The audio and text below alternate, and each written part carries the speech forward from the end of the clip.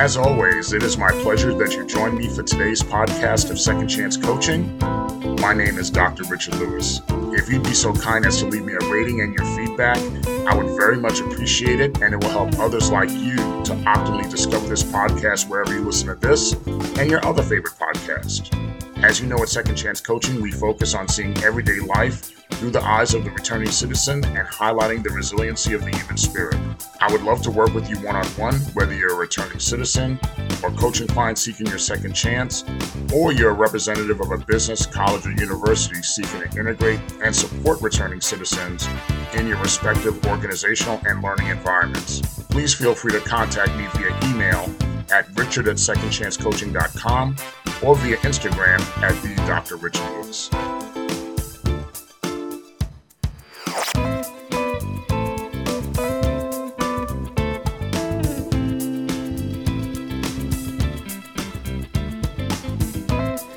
It is so good to be with you this week, as it is every week. It is my hope all continues to be well with you on your side of the world, as things are well on this side of the world. I like to also welcome all first-time listeners to Second Chance Coaching. I hope you stay with us and be fulfilled and enriched as we share reentry lessons, life lessons, and inspirational stories that speak to the human spirit. I had a conversation with a few coworkers this week about this podcast, and specifically conversations about mentorship to students and service to the college community. As we talked about mentorship, I thought about the importance of mentors and how important mentors have been to me. In season 1 of the podcast, I had an episode called The 3 Mentors, where I highlighted the 3 types of mentors which are valuable to the reentry journey, and the 3 types of mentors that really could be valuable to one's life. In thinking about mentors, I think all the way back to growing up as a young child. My parents, aunts, uncles, grandparents were my first mentors. And even when I was a young child, my dad had me play soccer. The coaches in the league were my mentors. Growing up Roman Catholic, the parish priests served as mentors. However, I truly recognized and actively sought mentorship when my dad passed away. As I've said, my mom was always there for me and my sister and was a rock for us both. But in particular, when it came to me, my mom would stress to me that you need mentorship, specifically male mentorship, as she would say. She'd always say, I could raise you to be a good person, but I can't guide you as to the nuances of being a young man. Especially, I was only 13 when my dad died, so she knew that was a crucial age for me.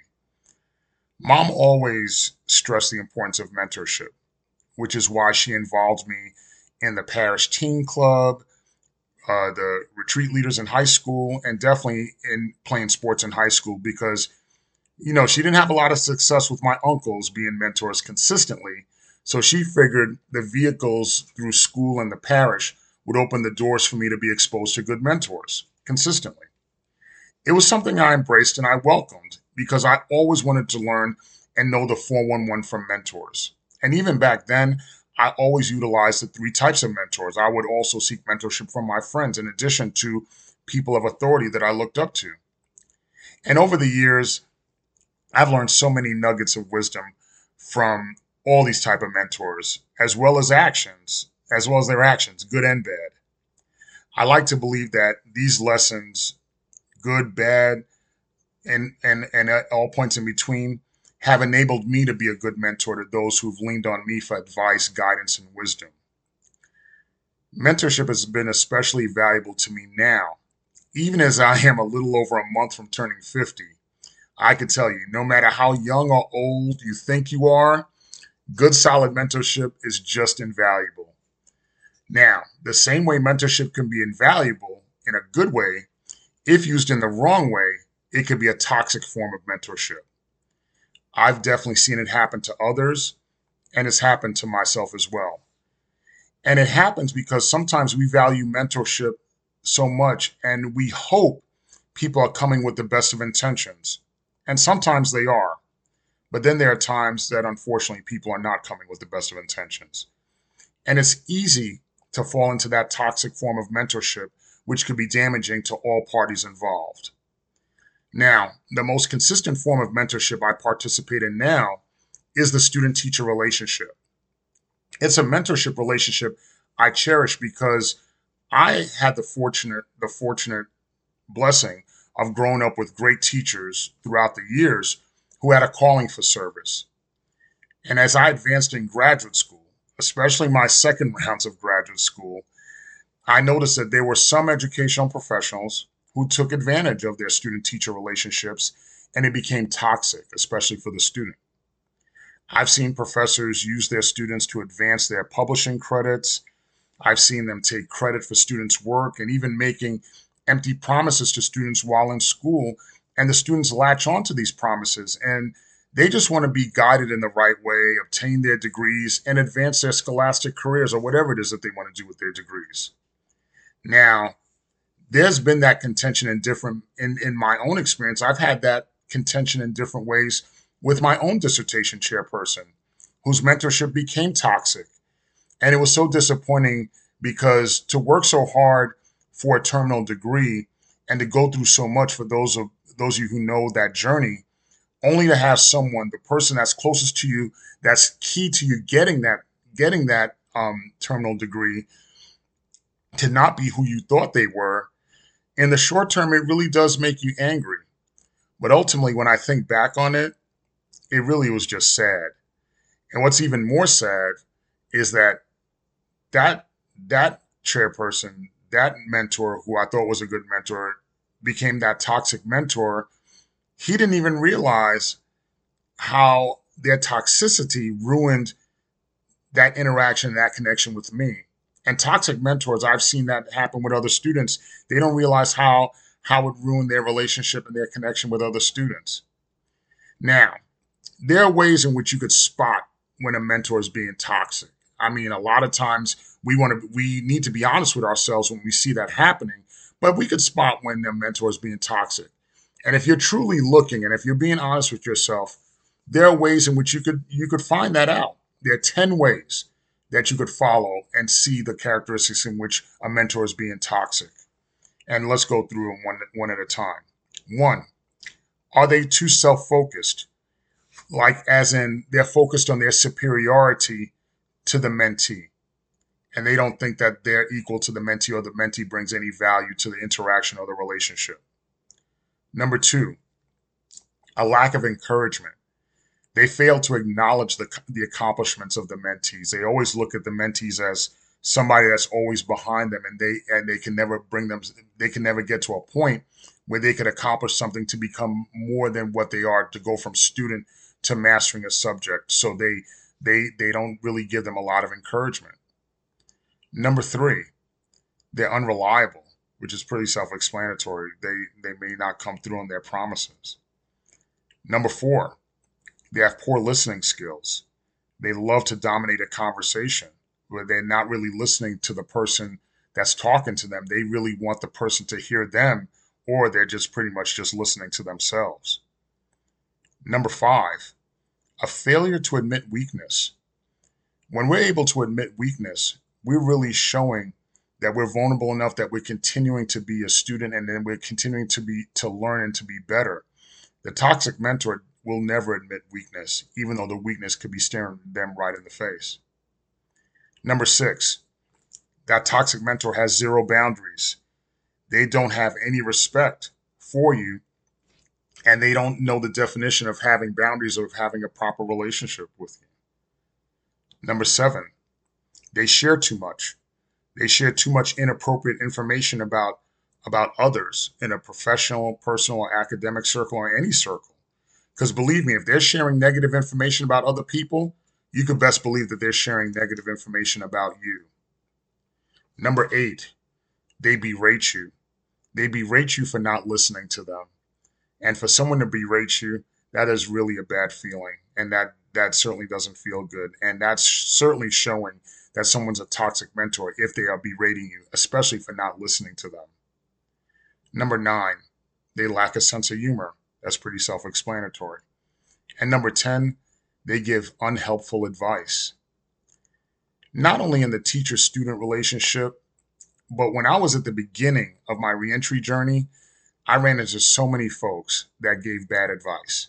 Now, I was not going to take that bad advice because at the beginning of my reentry journey, I was concentrating on the freedom and being around my family and having the love of that family being spoken and given into me.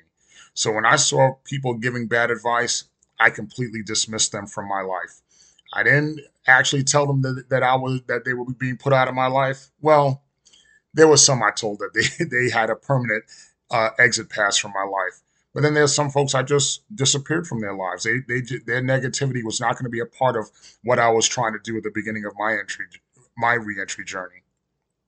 Even today, even today, I speak to folks about things in which I'm interested in getting feedback on. And I've spoken to folks that I looked upon as one of the type of three mentors, but then saw that their behavior and their reactions became toxic. So I would talk to them about career options and pursuits and different things that I'm looking to do, as well as advice on transitioning to a new house or the new type of housing I'm looking to do as I transition in selling mom's house.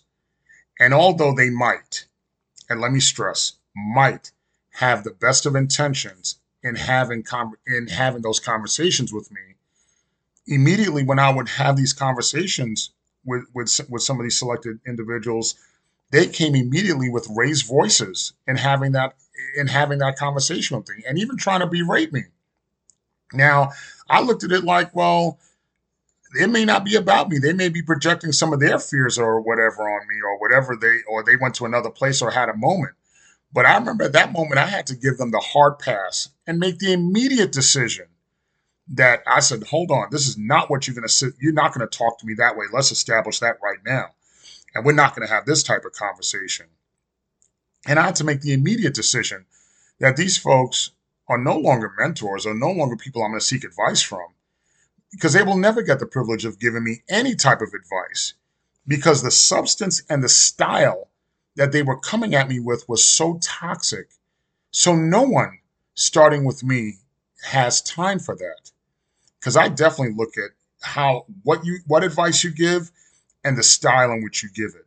If you give it in a disrespectful way, I'm completely turned off from you. Now, on the opposite side, to prevent toxic mentorship and get the most out of mentorships, here are 10 different ways to deal with folks who you could see are on the path to or are actually being toxic. There are 10 different ways that we could look at how we deal with these kind of folks. And those 10 ways are as follows. Number one, for you, take the time to pause when they're coming at you. Count to 10 and think before you react. Number two, examine your behavior.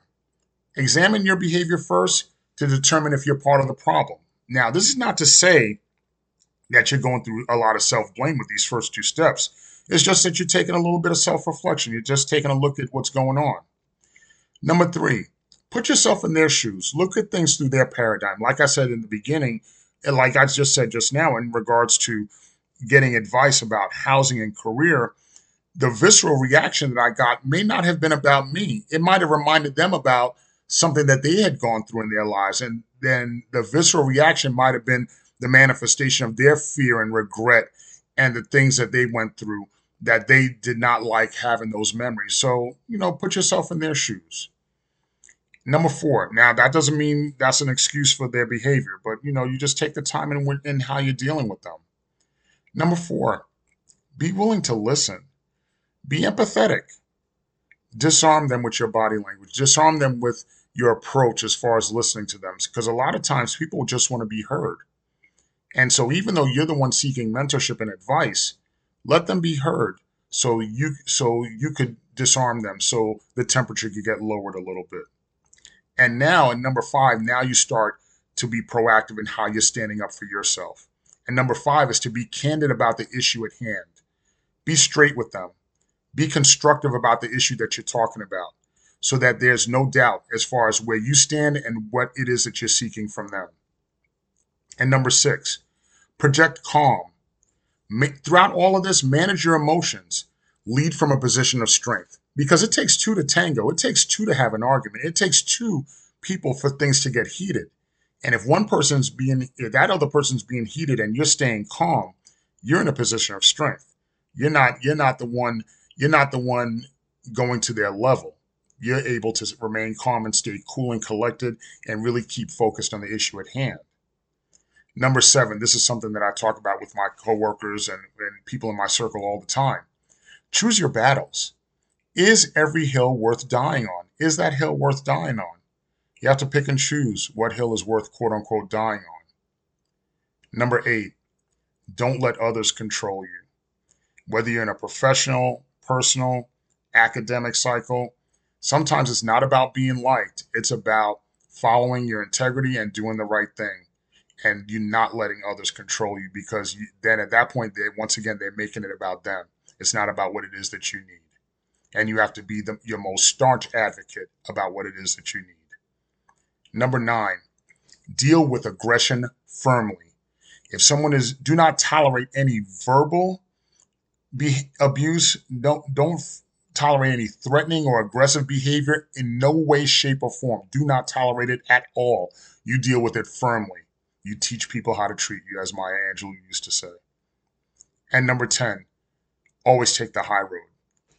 Demonstrate your professional and personal maturity, and always take the high road in dealing with a difficult person or difficult or potential toxic mentor.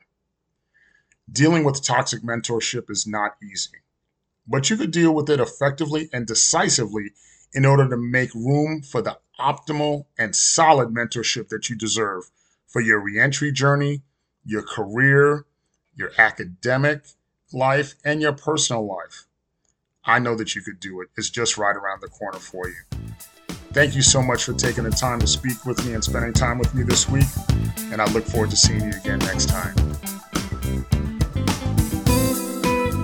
Thank you again for joining us here at Second Chance Coaching. In addition to coaching services for individuals and businesses, I'm also available for speaking engagements and workshops on criminal justice reentry, human resources, as well as organizational culture and leadership. Feel free to email me at richard@secondchancecoaching.com, as well as connect with me on Instagram at @DrRichardLewis. Remember, every day you are given this opportunity for your second chance, and I know you'll make the best of it. I love you all, and I look forward to connecting with you next time here at Second Chance Coaching.